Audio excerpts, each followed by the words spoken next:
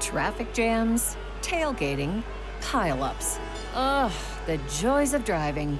How could it get worse? The federal government wants to have a say in what you drive. That's right.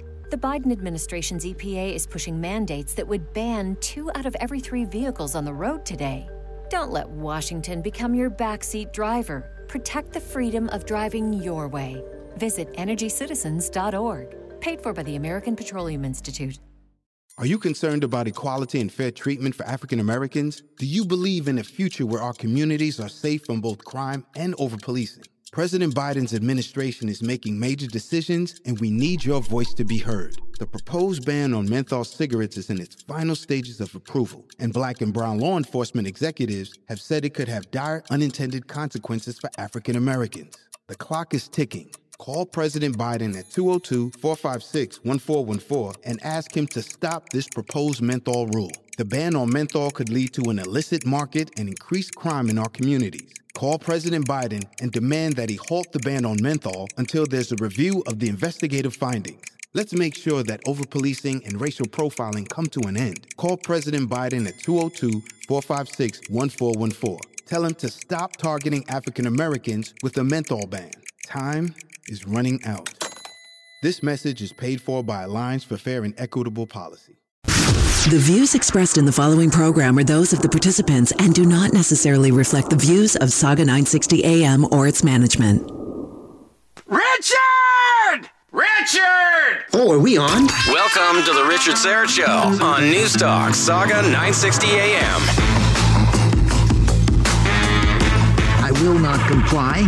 Cases are not infections. The vaccinated can spread COVID. Natural immunity from a previous infection is 13 times more robust than a double dose of a COVID vaccine. And there is zero logic behind a vaccine passport system. And a surprise, Gibraltar. The country of Gibraltar, which is considered fully vaccinated, has just seen a 2,500% increase in COVID cases, prompting new lockdowns. There you go. All right. Welcome to Radio Free Canada news and notes from the underground for Wednesday, September the 15th. Busy show for you today. I'll tell you what. I receive emails from listeners asking, why didn't you talk about this? And why didn't you talk about that? And I have no answer. You're right. You're right. The stories that you want to hear about are important, but I need like a 4-hour show to cover everything that's happening out there. Now, I'm not asking for a 4-hour show, but that's what it would take to fit everything in that deserves coverage. And my fantastic young overworked producer, Brandon DuPont, this he's working like a fiend. You wouldn't believe how hard this guy works. So there simply isn't enough show to fit everything in. We're doing our best, and we appreciate the feedback nonetheless. Incidentally, you can email me. I'd love to hear from you at richard@saga960am.ca. Richard@saga, SAUGA 960am.ca. So here's a perfect example of what I'm talking about. I wanted to get to this story yesterday, but again, there wasn't enough time. The current chairman of the U.S. Joint Chiefs of Staff, General Michael Milley. Did you hear about this? It comes out in a book by Bob Woodward that the general made secret calls to his Chinese counterpart during the final days of the Trump presidency. He called them just to let them know that the U.S. would not be firing nukes at them. But if that changed, he'd be sure to call ahead of time to warn them. Now, I don't think much of Bob Woodward. I don't necessarily believe anything he says. But in this case, the general has actually admitted it. And wouldn't you know it, the lamestream media are actually praising him. He's like, he's a hero because Trump was losing his mind and he intervened. And no, there's actually a process for that. It's called the 25th Amendment and impeachment. Anyway, he took it upon himself, apparently, to save the world from Donald Trump. I don't know. To me, call me crazy, but that sounds a lot like treason. U.S. Army Lieutenant Colonel Bob McGinnis joins me this hour to discuss. I wonder what Bob thinks of all this. We'll find out. Wednesdays. All right. What do we do on Wednesdays? Jacob? What do we do on Wednesdays? Come on. We push back against climate change alarmism. Come on now, pay attention. Tony Heller will be here. He's the founder of realclimatescience.com. And, now I've told you repeatedly on this program that while COVID is real, the response to COVID is a beta test. And I've warned you where we're headed with this. The next health crisis declared will be climate change.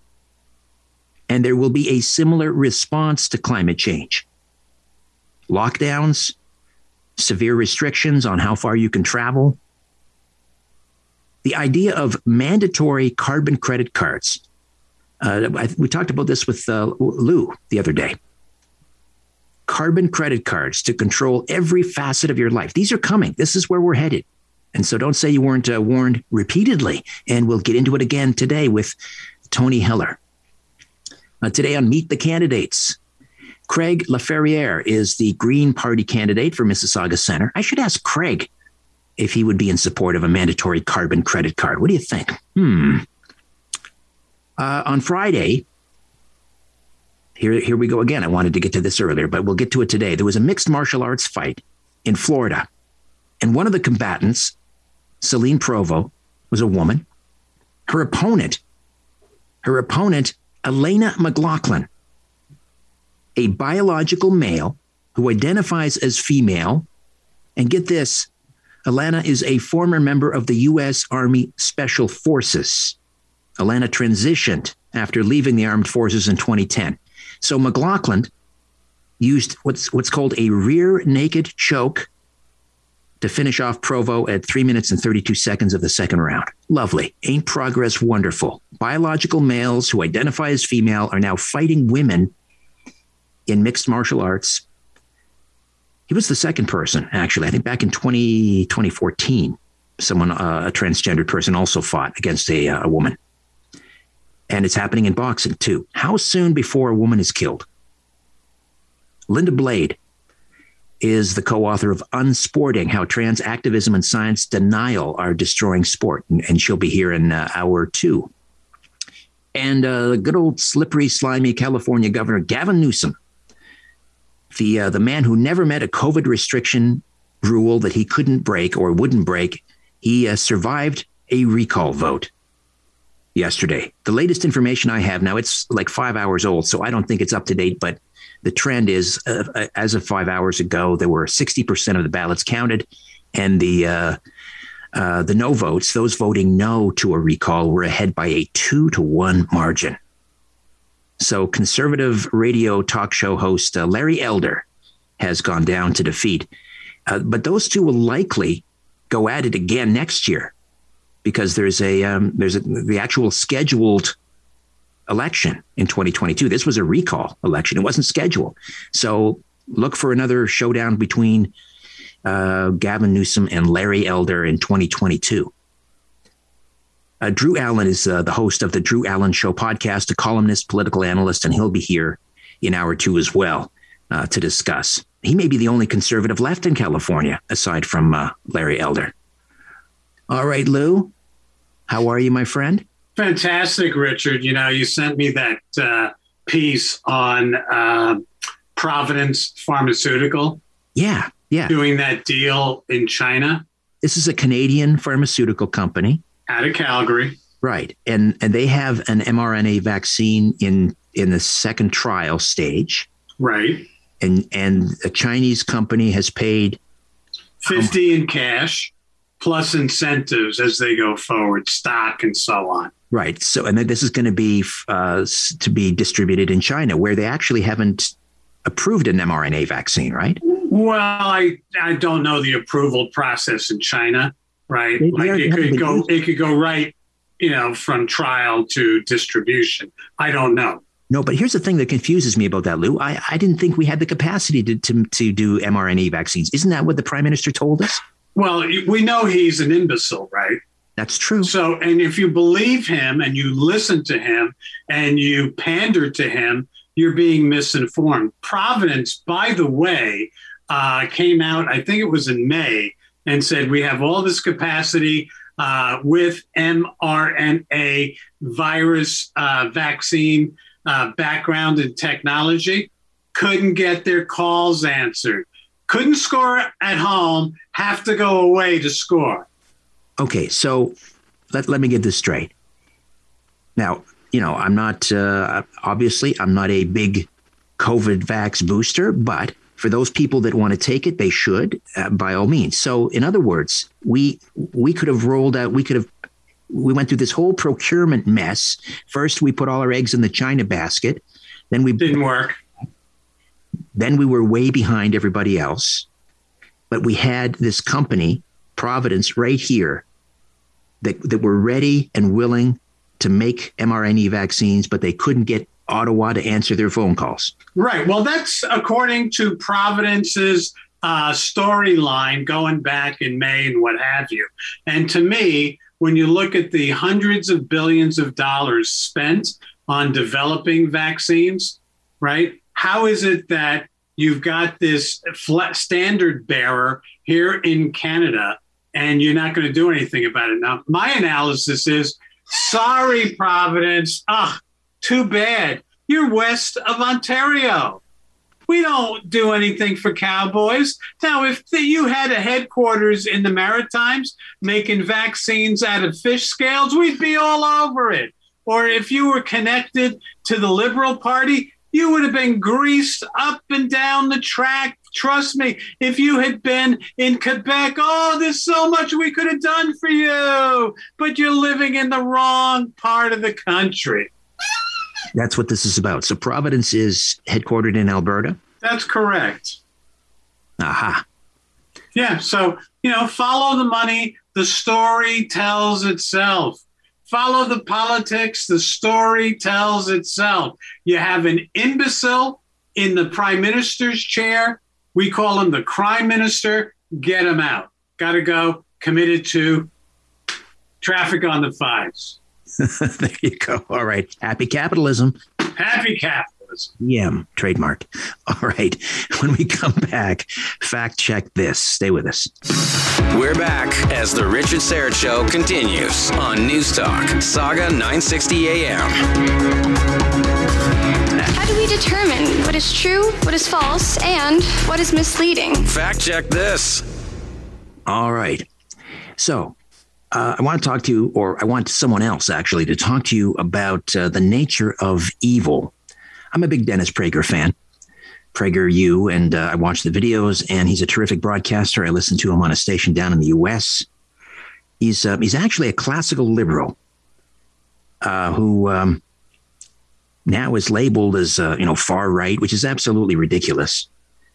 Basically, the Liberal Party, not the Liberal Party, but liberalism left him and became illiberal.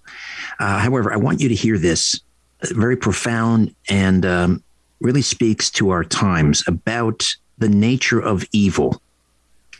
As long as I remember speaking, I have said this. People say that evil is dark, but that's not true. Evil is actually very bright. You can look at the dark, but you can't look at the very bright. Very few people stare at evil. They deny it. There's a very famous book called The Denial of Death, wherein Ernest Becker, who wrote the book, speaks about the human desire to really deny that they'll die. But the truth is, everybody knows they'll die. What people really deny is evil. Because if you acknowledge evil, you have to fight it. And people are not brave. That's the human condition. And they don't want to fight it. They want to deny that it's really that bad. So I have seen this all of my life, especially with outside of Nazism, the great 20th century evil of communism. 100 million people, approximately, were killed by communist regimes, not in war. I'm not talking about deaths of soldiers.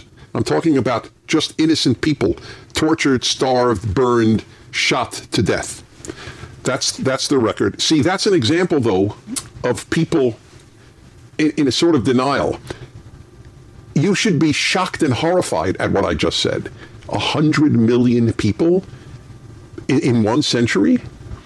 But it doesn't. Stalin, the Soviet tyrant, who, by the way, made North Korea possible, tragically. Stalin is truly evil. Anyway, Stalin, who killed about 20 to 40 million people of his own nation, Soviet Union, a combination of Russia and other countries that the Russian Empire owned, he said, it's a very famous statement, actually, one death is a tragedy, 1 million is a statistic. That's the state of people's understanding of evil. So when I said 100 million, people don't fall down and go, "Oh my God!" It's too grandiose to even imagine. And remember, for every one of the 100 million, think of the ripple effect on family and friends and community. So we're talking about 1 billion people of staggering suffering that communism caused. And yet, when I grew up, anti-communism had a bad name. Yeah? Oh, he's an anti-communist zealot. What's wrong with that? I hope you were an anti-Nazi zealot. Why aren't you an anti-communist zealot? There you are, Dennis Prager. It's true. You know, I see young people walking around, some older people who should know better, with their Che Guevara t-shirts. I call it communist chic. They think it's cool. Che Guevara, he was a rebel. No, he was a serial killer. He hated homosexuals. He murdered homosexuals. He was a hypocrite. He lived a lavish lifestyle. And yet he is hailed as some sort of revolutionary hero. He was scum of the earth. You don't see people walking around with Himmler t-shirts. Why is that? Because we recognize the evil, the sheer evil of the Nazi regime. And it's time that we do the same with the communists. You go to a protest and you see someone flying a hammer and sickle. That is beyond vile and disgusting. It's not communist chic. It's evil. And while the Chinese people are wonderful, and they come to this country and they give so much to this country, I am talking about the communist regime in China. That is the face of evil. They are not our friends. And yet we have our prime minister, who they affectionately, not so affectionately, refer to as the little potato, is playing footsie with them. I'm reading here about the Chinese regime warning of counterstrikes, whatever that means, against Canada if a conservative government is elected next week, because the conservatives have taken a harder line against the communist Chinese. Obviously, we've had Senator Leo Husakos on the program many times talking about the need to take a hard line against China, starting with canceling Huawei for our 5G infrastructure, kicking them out. China is threatening counterstrikes against Canada if a conservative government is elected. And we're also hearing rumblings, if you've seen the Globe and Mail today, about interference in our election. The communist regime getting behind certain candidates who will take a soft line on China. This is happening in our country right now. Now, I want to shift focus here and talk about General Mike Milley, who is the current chairman of the Joint Chiefs of Staff. General Mike Milley also served in that role under Donald Trump. General Mike Milley doesn't think China is the enemy. Have a listen to this. China is not an enemy, and I think that's important for people to clearly understand. China is a rising power.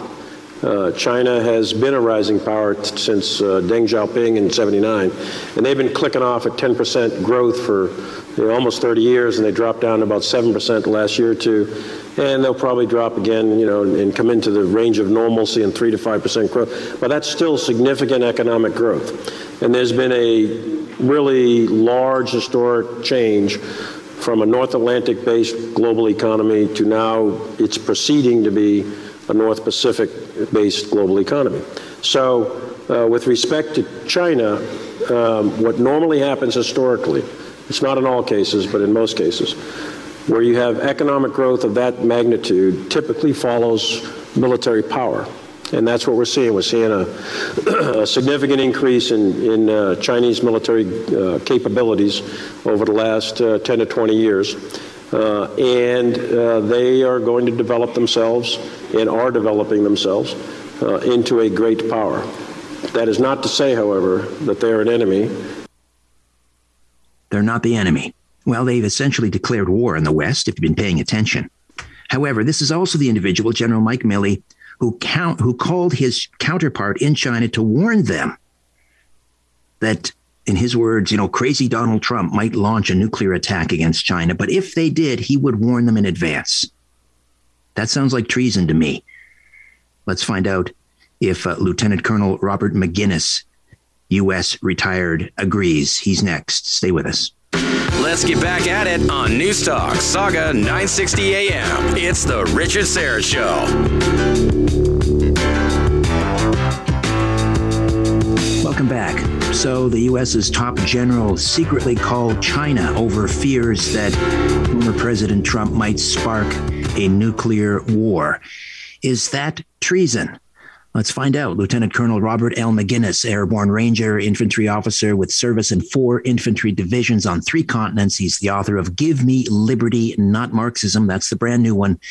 Before that, he wrote The Deeper State and Alliance of Evil and Progressive Evil. Lieutenant Colonel McGinnis, welcome back to the show. How are you? Yeah, I'm doing well, Richard. Thank you.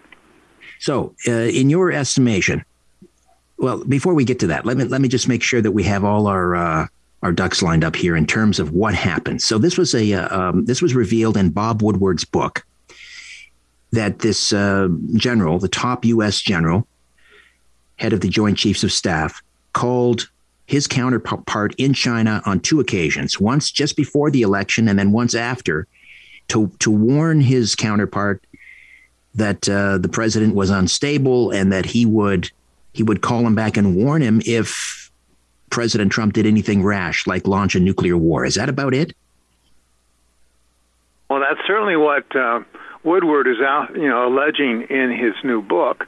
Now, I would point out a couple of important issues here. Typically, a chairman of the Joint Chiefs will talk to chiefs of other services around the world on a routine basis. I've been in meetings like that, and not that long ago. There is a big process that's involved. The chairman does not make the foreign policy for the United States. He does discuss with his counterparts various issues, but there is always a room full of people that are monitoring generally those, these secret meetings. They're done in secret because they don't want, some of the data to get out, but they have the entire staff there. You may have 15, 20 people, some which will be on the video teleconference. Now, when you do that, you're establishing not only a recorded record, you're going to have people taking detailed notes, and there'll be a transcript that will be produced. So there will be, if this actually happened, inevitably there will be a record out there. And that may have been what Woodward's source was. Of course, that would have been a violation of a law anyway. The other thing is, and I'm more concerned about this, is that allegedly the general said something about trying to deny the president access to the nuclear arsenal, and that he was going to keep that from happening. The chairman of the Joint Chiefs under U.S. law, Goldwater Nichols, 1984, is only an advisor. He is not a commander. He is not one to execute the orders of the commander-in-chief. That is done by the Secretary of Defense through the geographical combatant commands and the functional commands. So the chairman advises, and he has a staff to help him advise, but he doesn't do a lot of the things that I'm reading in the press, and that's important to understand. Now, Milley has a reputation. I was on his staff. Milley is a bull in a china shop.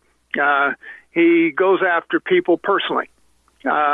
He, of course, allegedly said that, according to one undersecretary or assistant secretary I talked to earlier today, he allegedly said he was concerned that Trump was going to declare or use the Insurrection Act following the election in the fall, and, of course, the Capitol Hill activity on the 6th of January. So these issues are boiling out there. What I'm most concerned about here, Richard, is that Milley has become the story.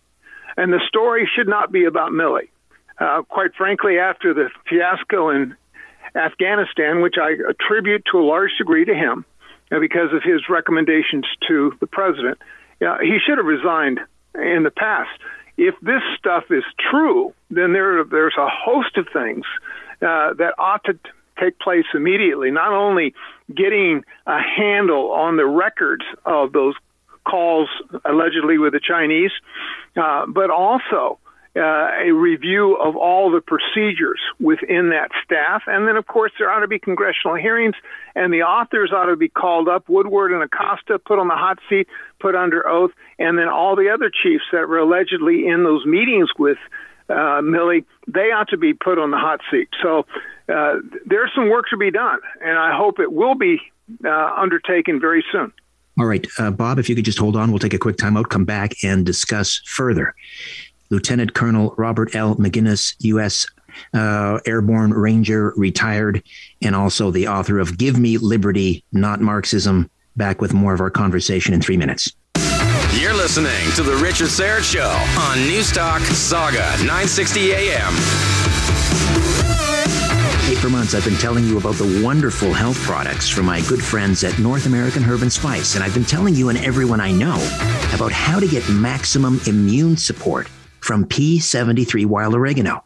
Now, whether you prefer the drops, I like the drops, gel caps, powder, or even inhalants, North American Herb and Spice has a whole line of wild oregano supplements to support a healthy immune response. P73 wild oregano is available at fine health food stores across the GTA, or you can order it online at oreganol.com. Visit the website and then sign up for the North American Herb and Spice newsletter.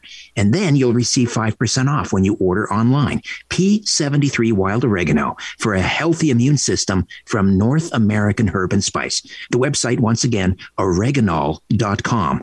Let me spell that for you. OREGANOL. OREGANOL. OREGANOL.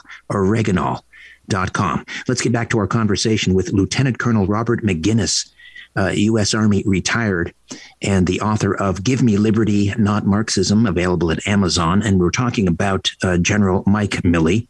Now, my understanding is, Bob, he has admitted as much that these calls took place. President Biden said he has great confidence in him.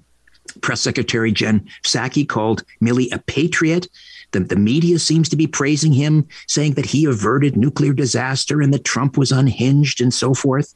If he's admitted this, well, I mean, how would this be handled normally? I mean, first of all, I guess I should ask you: is this treason? Does this meet the definition of treason? Well, it certainly rises to that. The Secretary of Defense at the time was Christopher Miller. He was acting after the 2020 election and through the inauguration day in January of 2021. He said in a press release that he did not and would not have authorized Milley to have secret calls with the Chinese counterparts. And he considered that a disgraceful and unprecedented act of insubordination, and he called for him to resign immediately. And I think that that's probably a justifiable call on his part. The fact that Jen Psaki spun this to the administration's favor, given the lack of credibility she's demonstrated with regard to the fiasco in Afghanistan, I don't give a lot of credibility to that. Now, the president's statement that he has full trust in his advisor, that's fine. Now, if in fact the president made the decision in Afghanistan and ignored what Milley hopefully would have recommended, which should have been something very different on the exit, then Milley should have resigned as a result of the president not taking his advice. So, one way or the other, General Milley has dug his own grave here, as far as I'm concerned. He's disgraced his uniform. And if this is true and it needs to be, reconciled in a way that will serve the American people and, of course, serve the armed forces of the United States. It needs to be done right away. If he is totally innocent, he should have been on front of the microphone as soon as this came out, and he hasn't. He's speaking through a spokesperson. That's insufficient given the seriousness of these allegations. And, of course, the statement from Secretary Miller is quite the contrary to perhaps what he's claiming is happening, though we're not hearing from him. If he was attempting to block the president from nuclear codes, if he was going behind the president's back, claiming that he would, or that he would warn his Chinese counterpart if there was a nuclear attack coming, following maybe a declaration of war, doesn't that also fit the definition of an attempted coup? Yeah, I could see where you're coming from, Richard. Yes, it would. Unfortunately, people need to understand that the chairman of the Joint Chiefs does not really fall in the chain of command. He does not have access to the nuclear codes nor the release of nuclear weapons. It goes directly from the president to the secretary to the combatant commander who has jurisdiction over those. And there's I can't describe it because it's secret, but there's a process, and I'm very familiar with it, in which the codes get down to the weapons and there's release. The chairman is not directly involved in that process. Now, according to an article that taken from the Woodward book, that he called a meeting in the tank with the chiefs and others and used his bull in the china shop intimidation techniques to browbeat people into agreeing with his position. That in itself needs to be thoroughly investigated.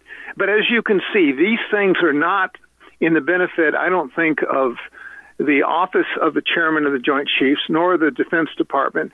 All it does is pull a cloud over a situation that is very serious and needs to be dealt with immediately. We can't wait months to have a hearing on something of this significance. All right. Do you think he'll retire? Final word. We've got about 30 seconds. Or resign, rather. Do you think he'll resign? He should resign, but I think he has too big of a head to do that. And I'm not even sure President Biden would fire him, though he should. All right. Always a pleasure. Thank you for your insights, as always, Bob. Thank you, Richard. Lieutenant Colonel Robert McGinnis. And again, the book is Give Me Liberty, Not Marxism, available at Amazon. All right, when we come back, we'll push back against climate change alarmism. Get ready for mandatory carbon credit cards to control every facet of your life. That's straight ahead. Back to the conversation on The Richard Syrett Show. News Talk, Saga 960 AM. Hey, welcome back. Technocrats are preparing mandatory personal carbon allowances that would introduce rationing into every area of your life via an app that would record your travel, heating expenses, even the food you eat. The proposal was presented in the science journal Nature by 4 environmental experts as a means of reducing global carbon emissions. Everyone would be issued with a carbon allowance card that would entail all adults receiving an equal tradable carbon allowance that reduces over time in line with national carbon targets. The authors make it clear that the program would be a national mandatory policy. There you go. You've been warned. Tony Heller is with us once again, the founder of RealClimateScience.com. Tony, what do you think? Is this likely to happen? Well, and this is what they've been headed for a long time. They've been, working really hard to create this irrational fear of carbon dioxide associated with fossil fuels, which means travel, heating your home. Basically, they want you locked up in your house. And Are you concerned about equality and fair treatment for African Americans? Do you believe in a future where our communities are safe from both crime and over-policing? President Biden's administration is making major decisions, and we need your voice to be heard. The proposed ban on menthol cigarettes is in its final stages of approval, and Black and brown law enforcement executives have said it could have dire unintended consequences for African Americans. The clock is ticking. Call President Biden at 202-456-1414 and ask him to stop this proposed menthol rule. The ban on menthol could lead to an illicit market and increased crime in our communities. Call President Biden and demand that he halt the ban on menthol until there's a review of the investigative findings. Let's make sure that over-policing and racial profiling come to an end. Call President Biden at 202-456-1414. Tell him to stop targeting African Americans with a menthol ban. Time is running out. This message is paid for by Alliance for Fair and Equitable Policy. Said last week on the first day of the lockdowns, I said, this is the implementation of the Green New Deal. They're getting people used to being locked up in their homes, immobile, and it's been headed this direction for a long time. And by spreading all of this propaganda about carbon dioxide and fossil fuels, they've gotten people conditioned to believe that this has something to do with the reality, right? That if they heat their homes too much or drive too much, they're going to cause hurricanes in some third world country and kill people, right? So this whole fantasy, this whole illusion's been developed by these globalists for years and years. And basically they're tired of you blocking their freeways or blocking the security line at the airport, and they just want you out of their way. Right. We're the useless eaters, I think, as Henry Kissinger once referred to us. So let me just give some more details about this from this article in the Journal. Carbon units would be deducted from the personal budget with every payment of transport fuel, home heating fuels, and electricity bills. Anyone going over the limit would be forced to purchase additional units in the personal carbon market from those with excess to sell. This means that the private jet-flying rich could simply bypass the system entirely, which they would part own via investments anyway, by simply buying carbon credits and carrying on living their luxurious lifestyle. This is, you've been talking about it for a long time. I've been talking about this for a long time. And of course, people call us conspiracy theorists. But when you look at the COVID restrictions and the response to COVID, and again, yes, COVID is real, but the response and the logic, the rationale behind the mandates, they completely dissolve and crumble when you actually look at the data.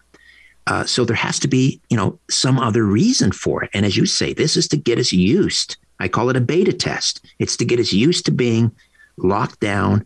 They're testing to see how compliant we are, how far can they push us.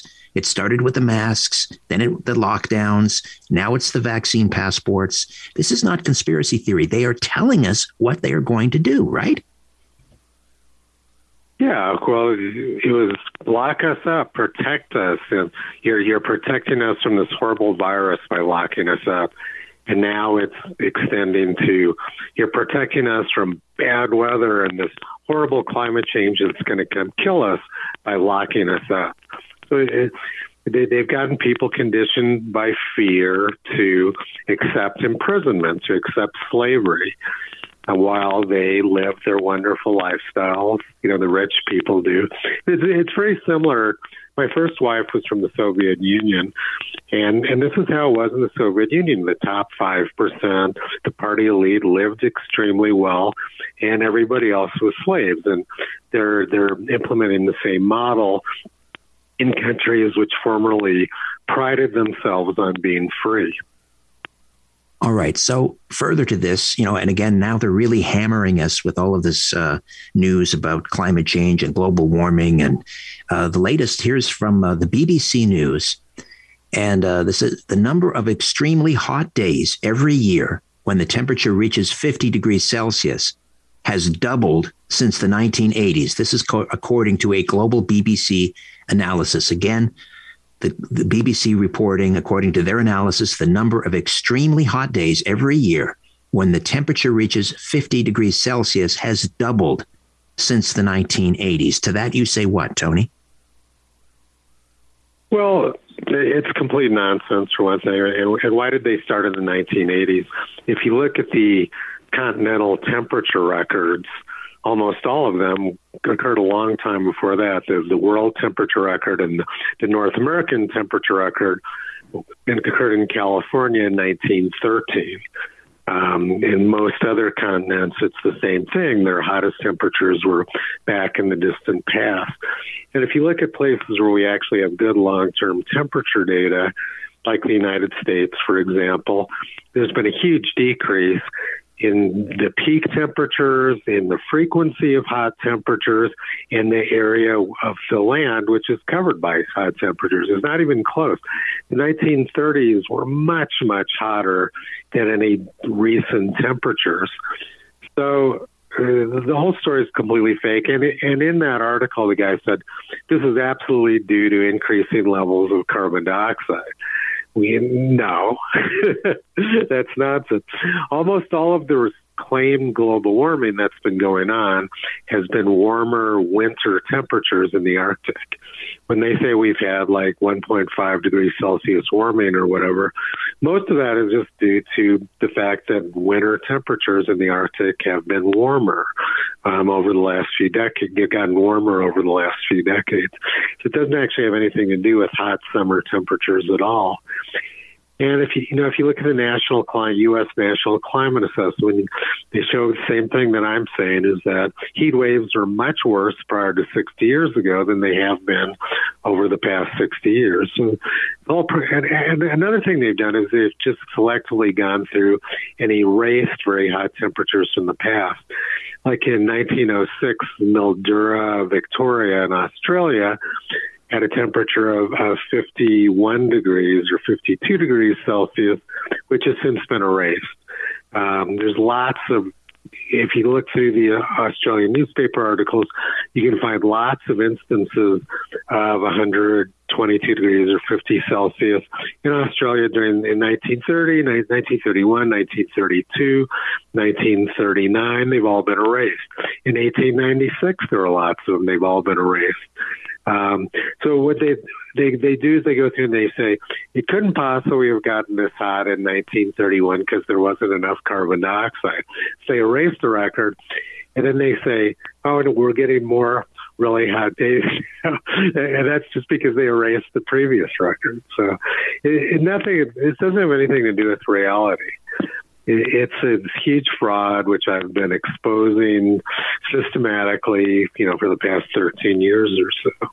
And it's not science; it's propaganda directed towards political purpose, which was from the first story we discussed. Right, and this political purpose is, in fact, very, very sinister. All right, Tony. Appreciate your input. Again, I'll direct people to your fabulous website, realclimatescience.com. And of course, your videos on YouTube and NewTube. You can search those, Tony Heller, Heller, Tony Heller. All right. We'll talk again next week, my friend. Yeah, great. Thanks, Richard. All right. Coming up in hour 2, news not in the news, of course, the German word of the day. And also, we'll check in with the candidate for the Green Party for Mississauga Centre. Also, Linda Blade, co-author of Unsporting, How Trans Activism and Science Denial Are Destroying Sport. We'll talk about that mixed martial arts fight that took place on Friday in Florida, in which a transgendered athlete, a former U.S. Special Forces member, basically kicked around a woman in a cage. There's progress for you. And Drew Allen will be here, a political analyst, columnist, host of the Drew Allen podcast. We'll talk about the recall vote that went south in California yesterday. All right, that's hour 2. Stay with us. The views expressed in the following program are those of the participants and do not necessarily reflect the views of Saga 960 AM or its management. Hey, Richard! Hello, yes. Can I help you? Richard! The Richard Syrett Show continues on News Talk, Saga 960 AM. Welcome back. So, poor Larry Elder. I like Larry Elder. Again, great radio talk show host, conservative, and went down to defeat in the recall vote yesterday in California So Governor Gavin Newsom lives to fight another day, and that is likely a preview of what will happen next year. In 2022, there will be a gubernatorial race in California and elsewhere across the United States, of course. And likely, I'm guessing, I don't know for sure, but I would think that Larry Elder would once again perhaps be the nominee, unless the Republicans can come up with someone better. But we'll get into that with Drew Allen a little bit later this hour. He's the host of the Drew Allen Show, podcast host, columnist, political analyst, author, and a young conservative living in the Golden State. So we'll get his analysis here shortly. Linda Blade will be with us. She's the co-author of Unsporting: How Trans Activism and Science Denial Are Destroying Sport. And we normally have someone from CAUSEBAR on Thursdays. That's tomorrow. CAUSEBAR being the Canadian Women's Sex-Based Rights Organization. However, this story, it actually happened on Friday. This was this mixed martial arts event that took place in Florida, and we had a transgender MMA fighter who once served in the U.S. Army Special Forces, defeating a French woman in the cage. And this is just, I'm not a fan of MMA. I just think it's an ugly sport. I think it's rather crass. However, it has its legions of fans, obviously. But to me, this is not progress. You have a biological male who identifies as female and getting into a cage with a woman and choking her into submission. This is progress. This is progress? I don't think so. News not in the news.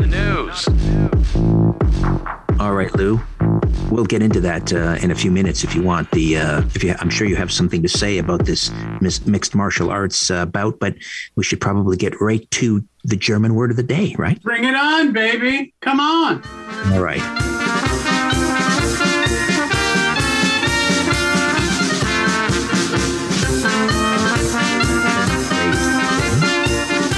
Here we go.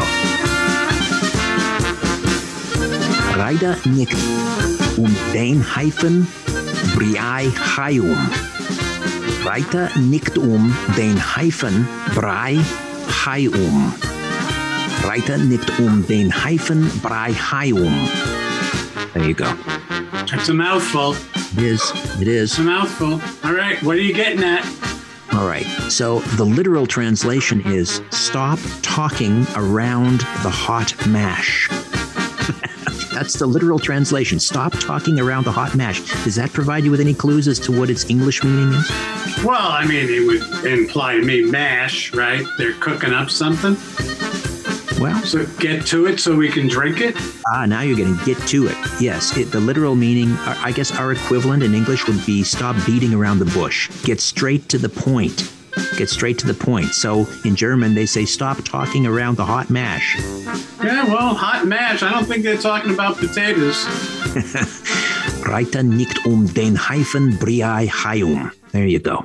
You're ready for Oktoberfest. Hey, I did some research. Yes. There is no Oktoberfest in Mississauga or Peel. There's never has been, or just not this year? I haven't found indications of a prior Oktoberfest in Mississauga. I mean, obviously a call to action, right. A little late in the day. But there is one in Toronto and one in Kitchener-Waterloo. Of course. So are we going mobile? Formerly known as Berlin. That's correct. Well, are we going mobile for Oktoberfest? Maybe you and I will just hold one on our own. Maybe Jacob. I don't know. How do you do Oktoberfest in Kitchener, formerly Berlin, Ontario, in the age of COVID? I don't know. Well, you just go and talk to the burgers, right, in Berlin. Kitchener, and tell them we're bringing the crew. All right. Oktoberfest, virtual Oktoberfest. I don't know. How about the one in Toronto? I mean, isn't Toronto an open city now? Nothing will be open as of September 22nd. What do you mean? Well, you must have your papers. Oh, are they going to make papers available for me and my flip phone? Yeah. Yeah. For me and my flip phone? Yeah. That's right. Did you get your receipt yet from AstraZeneca? No. You have no documentation. Nothing. Well, I mean, I have, I guess, how can I put it? There is some email trail. Okay. Right? But I wasn't I said, I didn't, at the time, Richard, there was no proof of vaccination required. Right. Hurry up, get this AZ clot shot right in you. Come on, let's go. There was no follow-up. There was no nothing. And you were clear. Now, I'm not easy to get to. Right? I don't give people all the data. You want to know blah, blah, blah, blah. No, it's like, what are you calling me on my birthday? No. If they wanted to issue something, they should have done it right there. Right. Don't you think? Absolutely, of course. They had me. It's like the wanted poster in the post office. Why didn't you hold him when you took the picture? Why'd you let him go? Or even worse, while he was posing for the police. He's standing very still for a very long time while the police sketch artist is drawing very carefully in charcoal. And then what? You let him go? You let him go? So I don't know.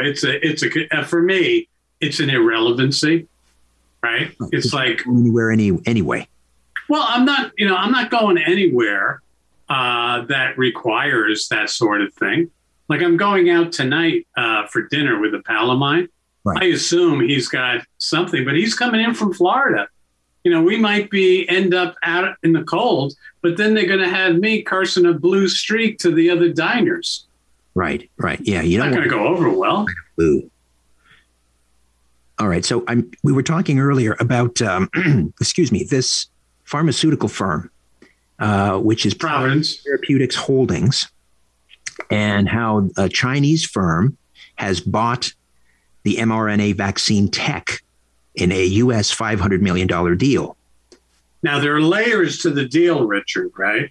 Right. $50 million in cash right now, and then milestone payments based on going through further trials, right? Right.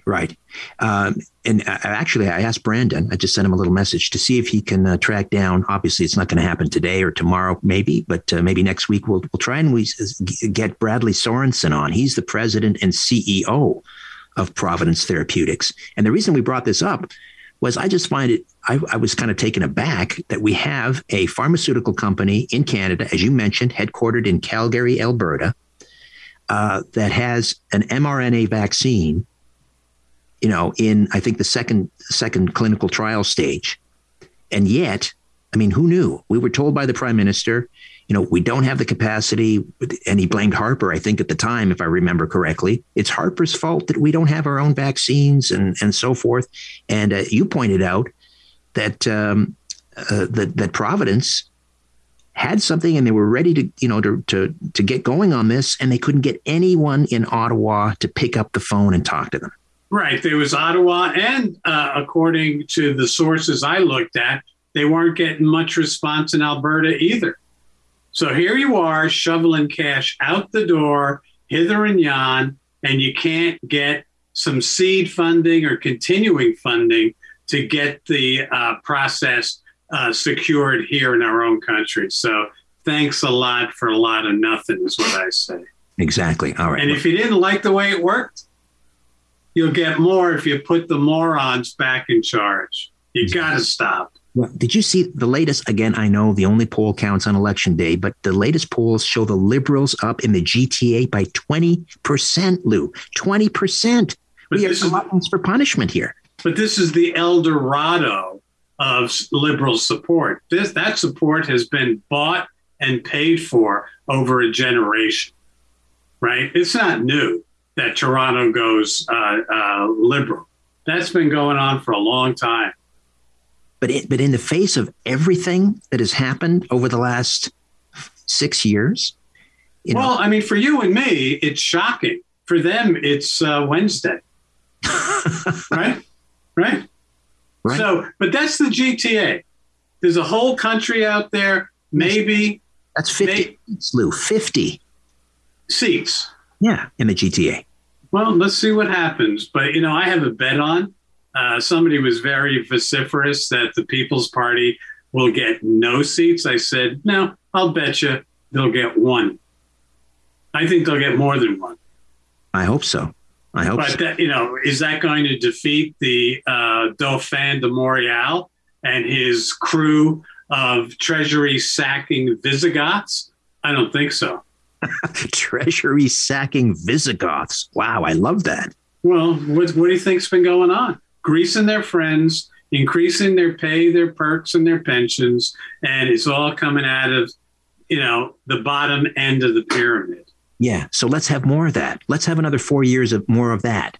And how about, I had a conversation today about the leader of the Green Party, who, yes, slightly took Trudeau to task for, throwing out Jody Wilson-Raybould and Jane Philpott and so on. But she didn't, call him to task for, being Prime Minister blackface. How could you miss that opportunity to slug the stooge? Exactly. Excellent. And you know what? For all those people going to demonstrations against the stooge, you know what I say? Bring some black makeup and throw it at him. Wow. See if you get arrested for throwing black face makeup. As long as it's not in the can. Don't do that. Don't do that. Or you know what? Well, the other idea I had is for the next rally, Trudeau rally, bring the manure cannon. The manure cannon. Yikes. Yeah, they use those on farms to spread manure. Bring the manure cannon. Well, isn't that what Trudeau is, sort of? Reverse the flow. Reverse the flow. Oh, all right, Lou. We'll talk to you tomorrow, buddy. All right. Happy capitalism. When we come back, we'll meet the candidate, the Green Party candidate for Mississauga Centre, Craig Laferriere, will be here. Stay with us. Welcome back to the Richard Syrett Show on News Talk, Saga 960 AM. All right, time to meet the candidate for Mississauga Centre and the Green Party, Craig Laferriere. Welcome, Craig. How are you? Oh, I'm very well, Richard. Thank you very much. How are you? Terrific. Thank you. So I always ask candidates this question. So just so people understand the riding, Mississauga Centre, give us the boundaries roughly, if you could. So on the west side, it's the Credit River.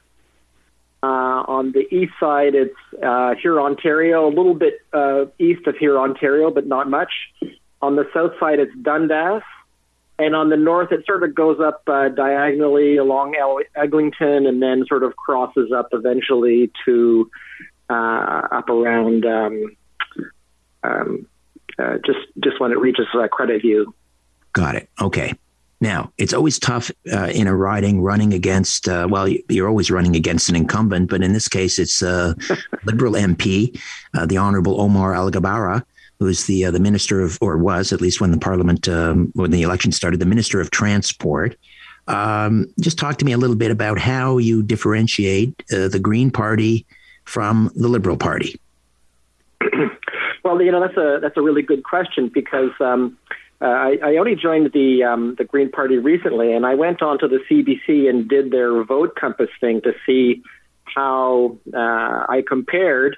And it turned out I was right on the Green Party for the my ideas about democracy, my ideas about social issues. But when it came to financial issues, it turned out I was a bit closer to the Liberals, and so I looked into what the issues were that was differentiating me, and one of the main ones was the taxes for corporate taxes.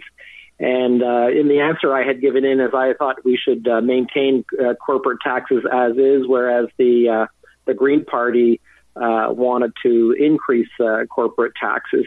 And when I reflected on that, I realized, that actually makes a lot of sense. One of the reasons why Canada has such low corporate taxes is to draw, to attract businesses to put their headquarters in Canada. But, the history of what we've actually seen is that every time a Canadian corporation gets bought out by an international corporation, the first thing they do is they just close down the operations in Canada. They move the headquarters out of Canada. So that strategy hasn't really worked to keep these industries headquartered in Canada. So I think it does make sense to try to make more revenue and to increase taxes on these industries. All right, let me ask you about, I know climate change is a huge part of the Green Party platform. And this is not conspiratorial stuff. This was actually an idea that technocrats are kind of thinking about, and it was published in the science journal Nature.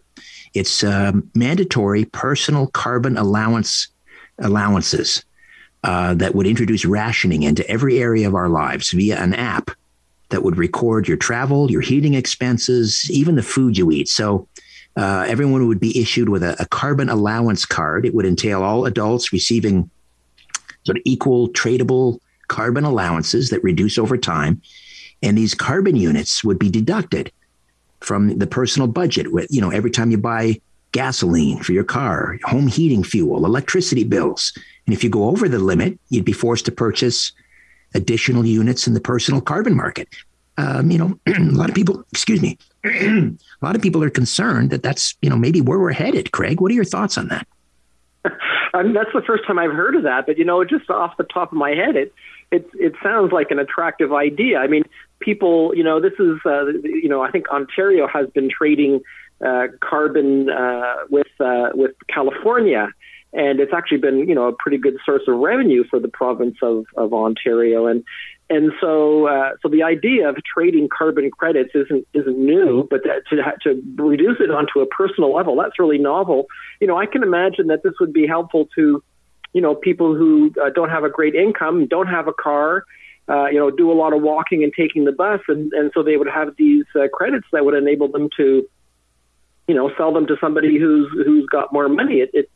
It might be an equalizer. Of course, I'd have to, look into it more closely and find out, what the experts are saying about it, whether it's doable. And of course, we would have a lot of people who would be opposed to that. I mean, we can't even get people to agree on the vaccine passport concept. So introducing something like that might be really, very divisive. And okay. So, on the face of it, just wanted to check. You would be in support. It might be too simple a solution. Right. All right. I didn't want to dwell on it. I know I kind of threw that at you without you having a chance to look at it, but I thought it was an interesting idea. I just wanted to see how you react. Very quickly, because we're almost out of time. The carbon taxes, gasoline is up 32%. Home heating, natural gas is going through the roof. There are a lot of people that are going to have to make a choice whether they want to, live comfortably in their home at a comfortable temperature, or maybe put food on the table. What is the Green Party plan to address this? Because this is becoming unsustainable for a lot of people. That's a really good point, and the Green Party does have a lot of social justice built into its platform. Off the top of my head, I can't give you the details of how they would work out something like that. But I know that part of these taxes that people are paying, they're supposed to be tax neutral, so the revenue is supposed to be coming back to people. So that should help alleviate some of the problems. And I think that. The Green Party would move to introduce ways to compensate people who are unable to deal with these increased taxes. Then another Green Party candidate, also in the Mississauga area, who suggested maybe offsetting lowering income tax in order to, offset the difference. Lowering your personal tax, and then that would be lowering personal income taxes. Certainly, I think we're seeing more and more that people are asking wealthy people to pay a greater share of their taxes because we really, the divide between the rich and the poor is becoming so great these days that even wealthy people recognize that they're getting away with ridiculously low taxes. So. Greg, at a time, I appreciate you spending some time with us. Greg Laferriere, Green Party candidate for Mississauga Centre. Thanks, Craig. Well, thank you very much, Richard. All right. When we come back, Linda Blade will be here, co-author of Unsporting, How Transactivism and Science Denial Are Destroying Sport. The Bull Session continues on The Richard Syrett Show. News Talk, Saga 960 AM. So here's a sincere question for those of you who believe that allowing transgendered athletes, so a biological male who identifies as female, to participate against female athletes is progress. Ask yourself this. When a biological male who transitioned after leaving the U.S. Army Special Forces gets into a cage and kicks a woman around and then chokes her into submission. Is that progress? Is that where we're headed? Yes, apparently. Linda Blade is co-author of Unsporting, How Transactivism and Science Denial Are Destroying Sports. And she's also CAUSEBAR's representative on women's sport. That's the Canadian Women's Sex-Based Rights. Linda, welcome. Thank you, Richard. Can you hear me? I can, yes. All right. So last Friday in Florida, this big, I'm not a fan of MMA fighting. I just find it kind of vulgar and brutal. Maybe I'm a bit of a hypocrite. I mean, I prefer boxing. I enjoy a good boxing match, but to see a former Special Forces member get into a cage with a woman and choke her into submission, that to me is just the epitome of vulgar, and it's absolutely unimaginable. It's disgusting. Yes, yes, it's disgusting. Yeah. So how did this happen? Well, I think it's been happening because I lay it right at the feet of the International Olympic Committee in the first place, because they are the top sport governing body in the world. And in 2015, they basically just said a man can self-identify as a woman. And if you get your hormones at the right level, then everything's all fair, square, and anything goes. And they didn't put any consultation really into that with anybody except with the ideologues who want to push it. And we're finding out more and more how little, Richard, consultation actually did happen. I've been shocked lately to find out how few women were actually just even consulted about this. Okay, so let's talk about this transgendered MMA fighter. Sure. Alana McLaughlin, who transitioned in 2010. From Ryan, who was Ryan McLaughlin, let's be clear. And when we say transition, are we talking about surgery, removal of breasts and female genitalia, hormone treatments, and so forth? Yeah, well, here's in this particular person's case, they had the whole gambit. They had the vaginoplasty, in other words, just take the penis, inverting it, turning it into a pseudo vagina, breast implants, and facial feminization surgery to appear to be a woman. So really, to be honest, this Alana person has done a lot more to try to be like a woman than most of these guys like Laurel Hubbard, who are just self-identifying. This person has definitely had, a dysphoria from the early ages as a small child. That still does not give them any excuse to beat up a woman the way they're doing it. Right. And for those who would argue, but this person has undergone hormone treatment, so there's no physical advantage. Well, the problem is this person was a male for at least 32 years, full-blown male, like you said, USA Special Forces in Afghanistan, completely huge muscular man who wasn't comfortable in his body. And then, so basically living 30 years at least as a male. And so having had all of the long-term advantages from birth and through puberty and through adulthood, living as a man. So that's like the whole list, like heavier, stronger. Are you concerned about equality and fair treatment for African Americans? Do you believe in a future where our communities are safe from both crime and over-policing? President Biden's administration is making major decisions, and we need your voice to be heard. The proposed ban on menthol cigarettes is in its final stages of approval, and Black and brown law enforcement executives have said it could have dire unintended consequences for African Americans. The clock is ticking. Call President Biden at 202-456-1414 and ask him to stop this proposed menthol rule. The ban on menthol could lead to an illicit market and increased crime in our communities. Call President Biden and demand that he halt the ban on menthol until there's a review of the investigative findings. Let's make sure that over-policing and racial profiling come to an end. Call President Biden at 202-456-1414. Tell him to stop targeting African Americans with a menthol ban. Time is running out. This message is paid for by Alliance for Fair and Equitable Policy. Gear Patrol calls their new dive watch the best sub-$500 dive watch. Full stop. Men's Health rated them as the most stylish solar watch in the game. Who are we talking about? It's Movement. They're leveling up your gift giving with the sleekest watches you can buy and the biggest deals of the season. From their innovative ceramic materials to sexy automatic divers, from ultra-thin dress watches to solar-powered statement pieces, and everything in between, Movement is making sure you're the good gifter this year for your family, your friends, or for yourself. And now you can take advantage of 30 to 50% off Movement's California clean watches, jewelry, and accessories to get them a gift they'll never forget. With fast, free shipping and returns and amazing bang for your buck, Movement makes for a relaxed shopping experience. And with one-size-fits-all watches, it's an easy, elegant gifting experience too. Shop 30 to 50% off now at mvmt.com. That's mvmt.com. Bigger body, more explosive, all the things we've always talked about. And then to change the hormones and the physical features at the last second, even if it's a few years, but doing that doesn't mitigate any of those other advantages that this person obtained along the way. So, the organizational features of this anatomy are just completely different than what a woman would develop. Right.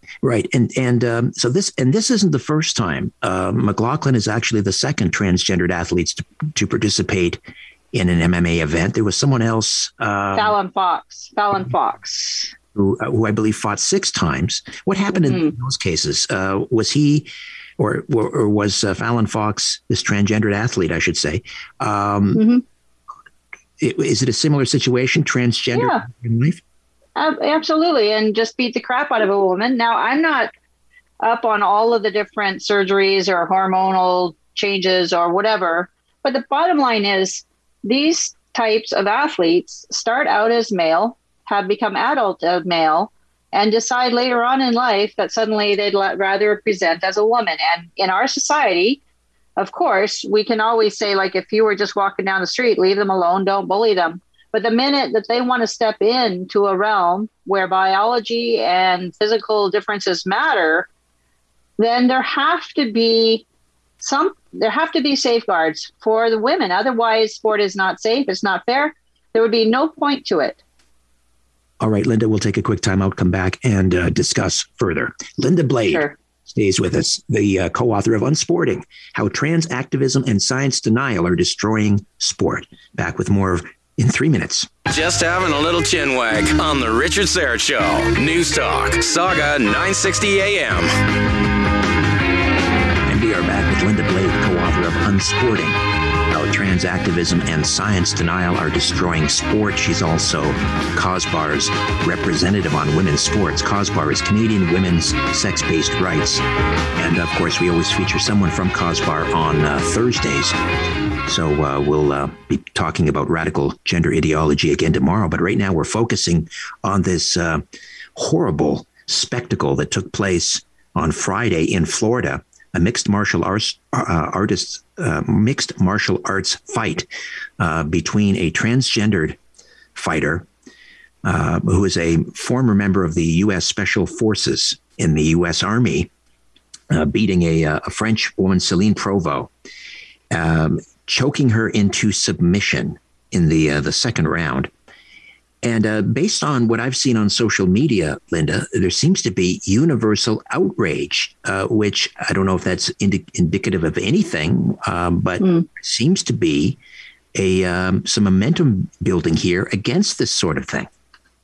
Right. And I mean, it's because the images are so extreme. I mean, just blood coming out of this woman's mouth. I mean, he's choking her to death. She probably, she was in danger, even though she would still say, like, she wants to be supportive of trans inclusion and all this. And then she said, well, because she could she's sparred with men in training many times. Well, I'll tell you something. All of us in our sports backgrounds have trained with men.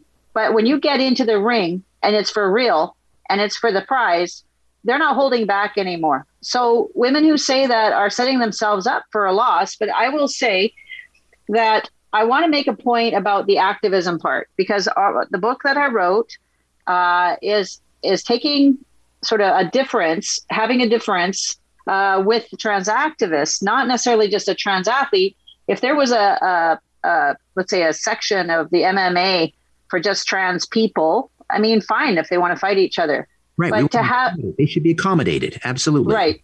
So that's one of the things. So definitely the one thing that did strike me definitely about the Alana McLaughlin in this case was this person is definitely an activist. I just saw a video that was released yesterday, Richard, showing Alana, the same person, fighting on the streets of Portland with Antifa and going after members of the public and beating them up during these riots. So you know what?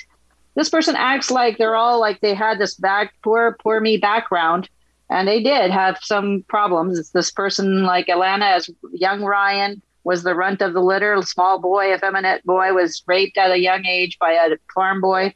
Okay, there's a backstory there, sure, but why do women have to bear the brunt of that issue in terms of him trying to come to terms with himself?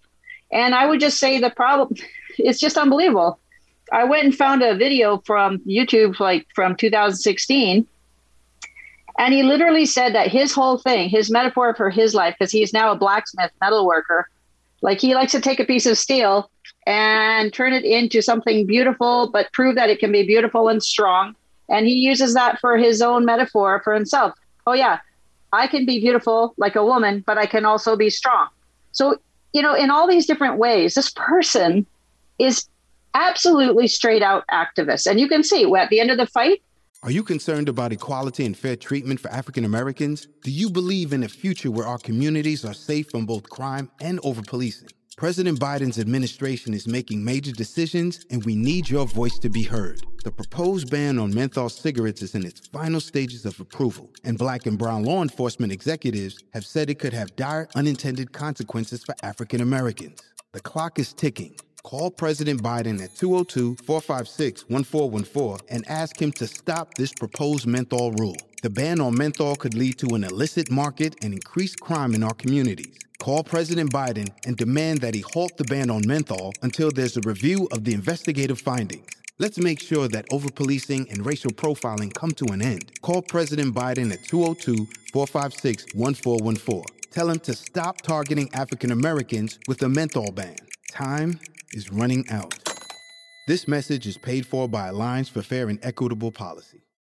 Are you struggling to conceive? You have options, and at Piedmont Reproductive Endocrinology Group, we'll make sure you have the guidance and support you need. PREG is known for individualized fertility care that's unique to every patient. We take the time to provide a reassuring and empowering experience because we believe that you deserve nothing less. Let us help you on your journey to parenthood. Visit us at pregonline.com to learn more. Get the guidance and support you need at Piedmont Reproductive Endocrinology Group. When the arm it was raised, there he is wearing a T-shirt saying, you know, trans and sport and all this stuff. So it's all about activism with some of these people. And I really hope that this time it backfires. Well, let's hope it ends before someone gets seriously injured or even somebody could die. Now, there have been some. So I mentioned boxing. There have been some transgendered athletes boxing women in the ring. Mm-hmm. Have any women been seriously injured as yet? Well, I mean, not that we know of as far as like anything like a permanent, permanent damage or death. But we have had in Canada, for example, even when there's something like rugby, anything where there's a contact, whether it's women playing women or men playing men, like in the children's case, like a high school sports, there's been a couple of deaths in Canada of just those kinds of contact sports. So we know that death happens. We know that it happens. And this kind of thing where you're having bodies that are completely mismatched is going to lead to tragedy. It will. All right. So again, the solution here then would be to create a special category for their own division. Athletes. Mm-hmm, for sure. Why not? Do you think there's any momentum in that direction? Is there an appetite for that? I mean, do you think the governing bodies are receptive to that idea? I think the governing bodies would be, and we've been offering it because I'm also a part of a sport governing body here locally in Alberta. But Are you concerned about equality and fair treatment for African Americans? Do you believe in a future where our communities are safe from both crime and over-policing? President Biden's administration is making major decisions, and we need your voice to be heard. The proposed ban on menthol cigarettes is in its final stages of approval, and Black and brown law enforcement executives have said it could have dire unintended consequences for African Americans. The clock is ticking. Call President Biden at 202-456-1414 and ask him to stop this proposed menthol rule. The ban on menthol could lead to an illicit market and increased crime in our communities. Call President Biden and demand that he halt the ban on menthol until there's a review of the investigative findings. Let's make sure that over-policing and racial profiling come to an end. Call President Biden at 202-456-1414. Tell him to stop targeting African Americans with a menthol ban. Time is running out. This message is paid for by Alliance for Fair and Equitable Policy. Are you struggling to conceive? You have options, and at Piedmont Reproductive Endocrinology Group, we'll make sure you have the guidance and support you need. PREG is known for individualized fertility care that's unique to every patient. We take the time to provide a reassuring and empowering experience because we believe that you deserve nothing less. Let us help you on your journey to parenthood. Visit us at pregonline.com to learn more. Get the guidance and support you need at Piedmont Reproductive Endocrinology Group. The problem is when you present these kinds of options to trans people, they don't want it because they want to come into the women's category as part of their activism. They need the affirmation. So even if they were allowed to fight amongst themselves, it wouldn't actually give them the social therapy, social activism, or affirmation that they need. In other words, it's very clear by their responses that they're using women's sports as part of their personal journey. It's all about them. And you never see these people worried about their impact on other competitors, the women. You never see them being concerned about that. It's all about them. All right, Linda, thank you for everything. Thank you for joining us. And people can Unsporting How Trans Activism and Science Denial Are Destroying Sport, co-authored Linda Blade and also Barbara Kay. All right. Yeah, Barbara. When we come back, California Governor Gavin Newsom has survived the recall vote. What's next for California? Drew Allen, host of The Drew Allen Show, will be with us. Let's rejoin the conversation on The Richard Syrett Show on News Talk, Saga 960 AM. All right. Radio talk show host Larry Elder went down to defeat to Gavin Newsom in the recall election vote yesterday in California, and by, I believe, the latest polls I saw showed by a 2-1 margin. However, this is likely a preview of the 2022 race that may pit these two against one another again. Here with more is Drew Allen, host of The Drew Allen Show podcast. He's a columnist, political analyst, and the author of Uncommon Sense. And his website is drewthomasallen.com. Drew, welcome back. How are you, buddy? Hey, Richard, it's good to be with you. You know, it is a tough day out here in California. I got to tell you, it's I really didn't expect Larry Elder to pull this out per se, given that it's California. But you know, this was the closest thing we had in this country to, let our voices be heard about what's happening at a federal level, because 2022 is still a ways away, and then 2024 even farther beyond that. And I'm not buying everything, though, with the mail-in ballots, I got to tell you. I don't believe for a second. Basically, what we're looking at right now, and it'll change a little bit, but statistically, the 2-1 margin, that's essentially what Joe Biden won the presidential election by in California, based on the voters here. And I don't buy that for 1 second, Richard. And we know there's plenty of examples of fraud. And I think the message from this really, I've heard people trying to blame Larry Elder for this because he made it about him, which is the dumbest thing I've ever heard of. I mean, he's running against Larry Elder, you know. Somebody has to be chosen to replace Gavin Newsom. But I think this is really about the mail-in ballot situation. If we don't fix this and get rid of these unsolicited mail-in ballots, we'll never win an election again. How much did President Trump's not endorsing Elder hurt Larry Elder? You know, I don't know why that wouldn't have taken place per se. I actually don't think it had any impact at all. I think it was strategic, actually, the reason that didn't take place, because California, the one thing that'll light people up is in terms of their radical leftists out here is making this about Trump. And so I don't think it had an impact at all, because when I talk to other people around me, whether they're Democrat or Republican, I met a lot of people, by the way, who are Democrats who are voting to recall Gavin Newsom here, and it wasn't about Trump. You know, the Democrats went off on this phony baloney message, of course, like they always do, and they tried to say this was, you know, rejecting Trump. Well, Larry Elder's not Trump. Trump's not in the Oval Office either. So they tried to say this was a Republican recall effort, but we know that's not true. You know, this recall effort was bipartisan from the beginning. It was necessary for it to be bipartisan for this even to get to the point where we actually got to cast a ballot.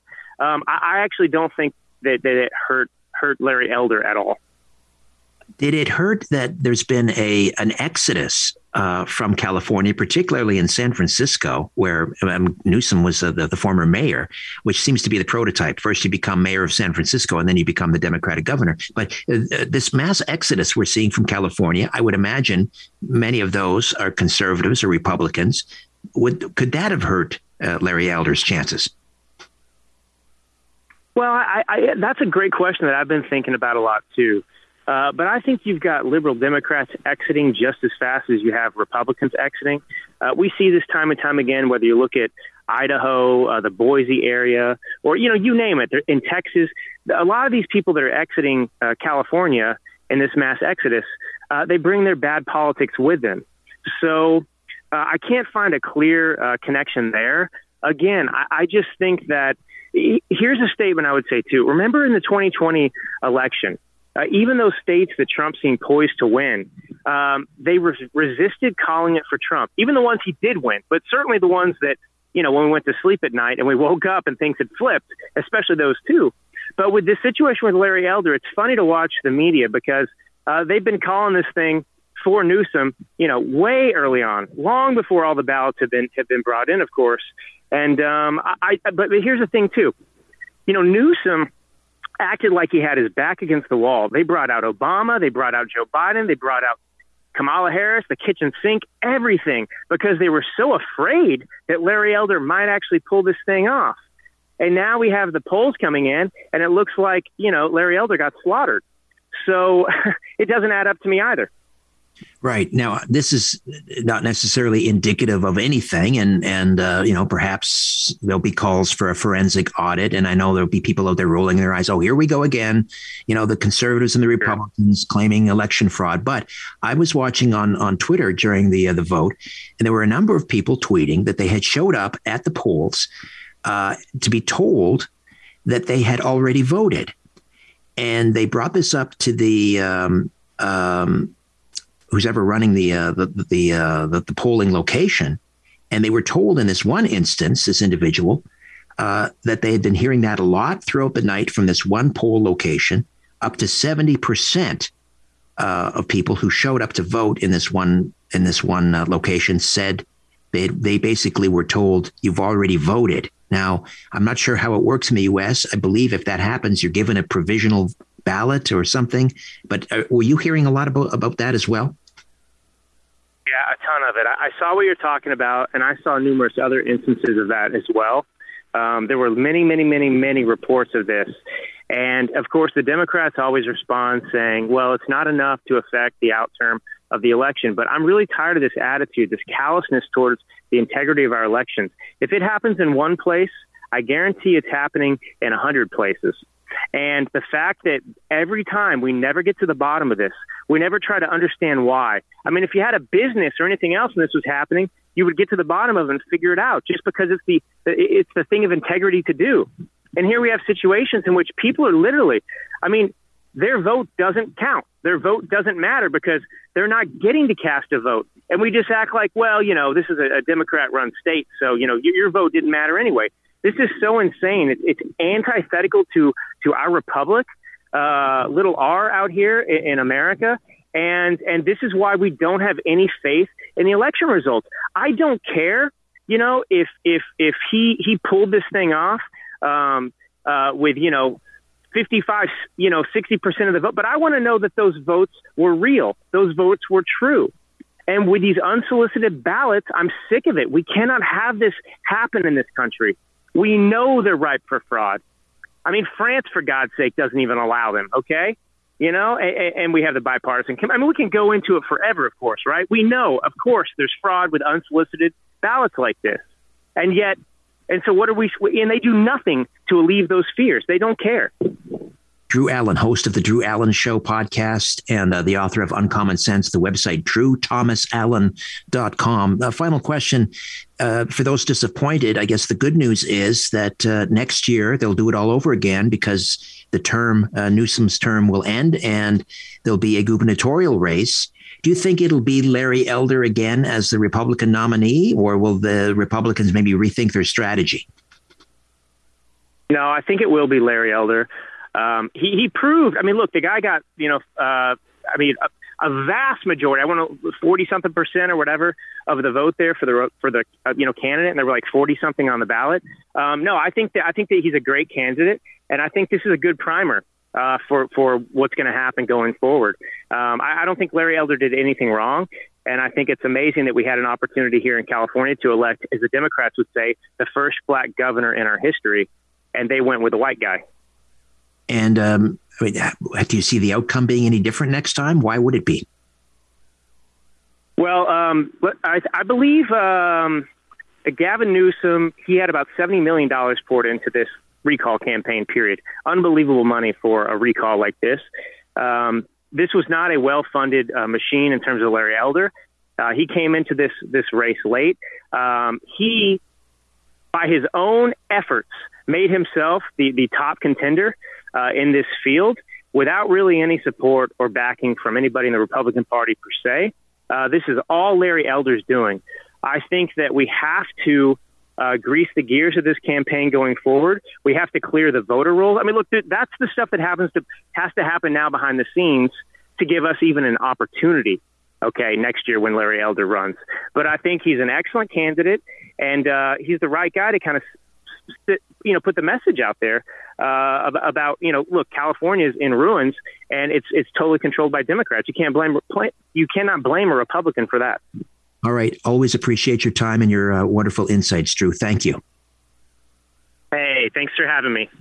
Drew Thomas Allen, drewthomasallen.com, and the Drew Allen Show, the Drew Allen Show podcast, back with us once again. Always a delight. All right, that's it for me. My thanks to Jody, Brandon, and Jacob. I'll be back tomorrow to do it all over again, God willing. We'll meet the Green Party candidate for, Caledon Dufferin, the conservative candidate from Mississauga, Cooksville. We'll push back against radical gender ideology with Heather Mason and Dr. Ryan Cole, the former executive. Dr. Ryan Cole will be here. He runs the largest private medical lab in Idaho. The Brian Crombie Hour is next. I'll talk with you Monday I'll talk to you tomorrow at 4 p.m. Don't be late. Until then, I remain unbowed, unbent, unbroken.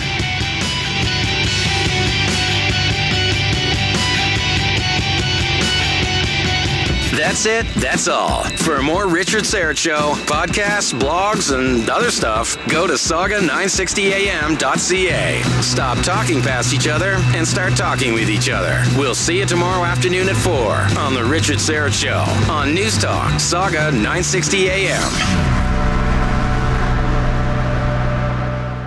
Are you concerned about equality and fair treatment for African Americans? Do you believe in a future where our communities are safe from both crime and over-policing? President Biden's administration is making major decisions, and we need your voice to be heard. The proposed ban on menthol cigarettes is in its final stages of approval, and Black and brown law enforcement executives have said it could have dire unintended consequences for African Americans. The clock is ticking. Call President Biden at 202-456-1414 and ask him to stop this proposed menthol rule. The ban on menthol could lead to an illicit market and increased crime in our communities. Call President Biden and demand that he halt the ban on menthol until there's a review of the investigative findings.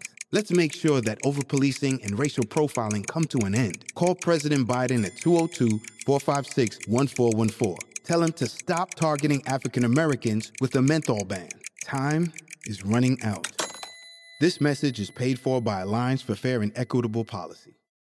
Are you struggling to conceive? You have options, and at Piedmont Reproductive Endocrinology Group, we'll make sure you have the guidance and support you need. PREG is known for individualized fertility care that's unique to every patient. We take the time to provide a reassuring and empowering experience because we believe that you deserve nothing less. Let us help you on your journey to parenthood. Visit us at pregonline.com to learn more. Get the guidance and support you need at Piedmont Reproductive Endocrinology Group.